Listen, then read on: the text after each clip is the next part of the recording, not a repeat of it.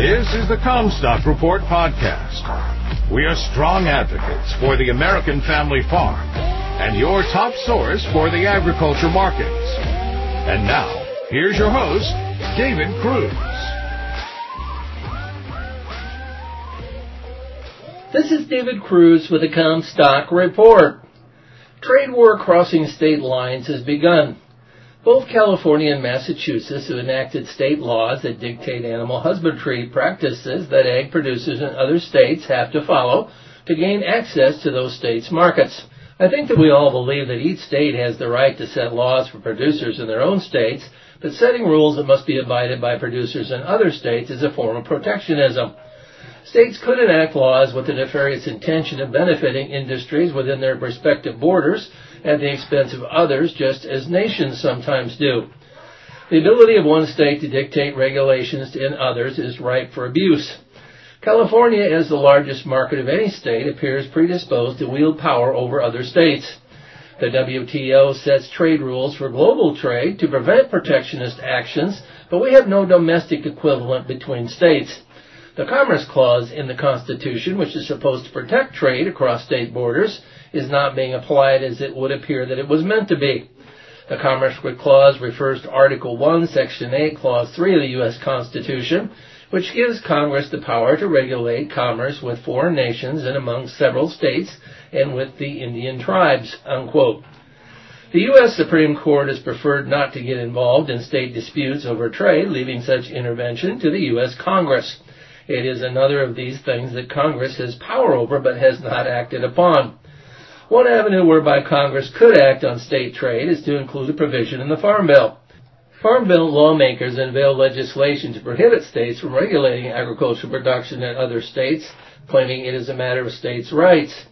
This legislation preserves the right of states and local units of government to regulate agriculture within their jurisdiction, free from interference from other jurisdictions. The Ending Agricultural Trade Suppression, EATS Act, would prevent states like California from regulating farmers and ranchers nationwide. The EATS Act would protect agricultural producers by prohibiting state and local regulations that could create trade barriers for U.S. ag products, unquote.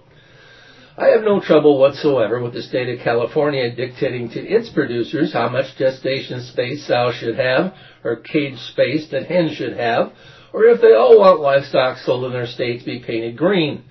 They should not, however, be able to regulate the production practices of producers in other states that has nothing whatsoever to do with product quality. They are manipulating markets by enacting trade barriers that create unfair treatment of imported ag products. This gives producers in these prospective states potential unfair advantage. California has been a leader of trade manipulation. They set carbon rules to give Brazilian ethanol access to California's fuel market while barring Iowa ethanol based on arbitrary carbon standards. It never seems to bother them that these laws and regulations cost their consumers. What California has enacted in Prop 12 is a non-tariff trade barrier. The U.S. has fought such protectionism in export trade, which is why we have a North American Free Trade Pact or many other trade deals that prevent this. Technically, Canada and Mexico could ship pork to California that doesn't comply with Prop 12 under the USMCA trade deal, but Iowa can't. Theoretically, Canada could file a trade complaint under the USMCA if barred access to California's pork market. The U.S. Congress needs to enact the equivalent of a free trade deal between the states. EATS would accomplish that. California protectionism is extremely expensive to the industries that they impose non-tariff trade barriers upon, and ultimately to California consumers who will pay higher prices for these commodities as a result. The Organization of Competitive Markets has maintained a pretty low profile in recent years. I was one of its founders, but did not recognize the group we once started today. I don't see how states enacting restrictive laws in other states anyway fits the mission of OCM, but they announced opposition to EATS. California Prop 12 is anti-competitive, state trade restrictive. OCM uses a picture of Theodore Roosevelt on their letterhead, which as a student of TR, I find hypocritical. Roosevelt promoted federal regulation, which is how the U.S. Supreme Court says that these issues should be regulated. TR would have seen what California is doing as protectionist. The federal system under the Constitution protects the rights of states to enact their own laws, but they cannot impose them on other states. They should not be able to, but in practice, that is what states like California and Massachusetts are doing. Most do not give the EATS Act high odds of being included in the final passage of the Farm Bill, but it darn well should be. This is a problem screaming for a federal solution.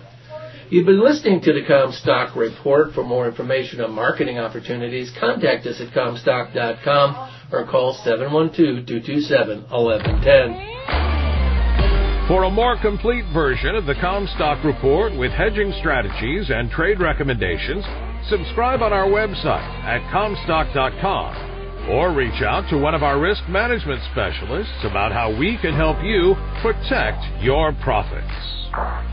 Futures trading involves risk. The risk of loss in trading futures and/or options is substantial, and each investor and/or trader must consider whether this is a suitable investment. Past performance is not indicative of future results.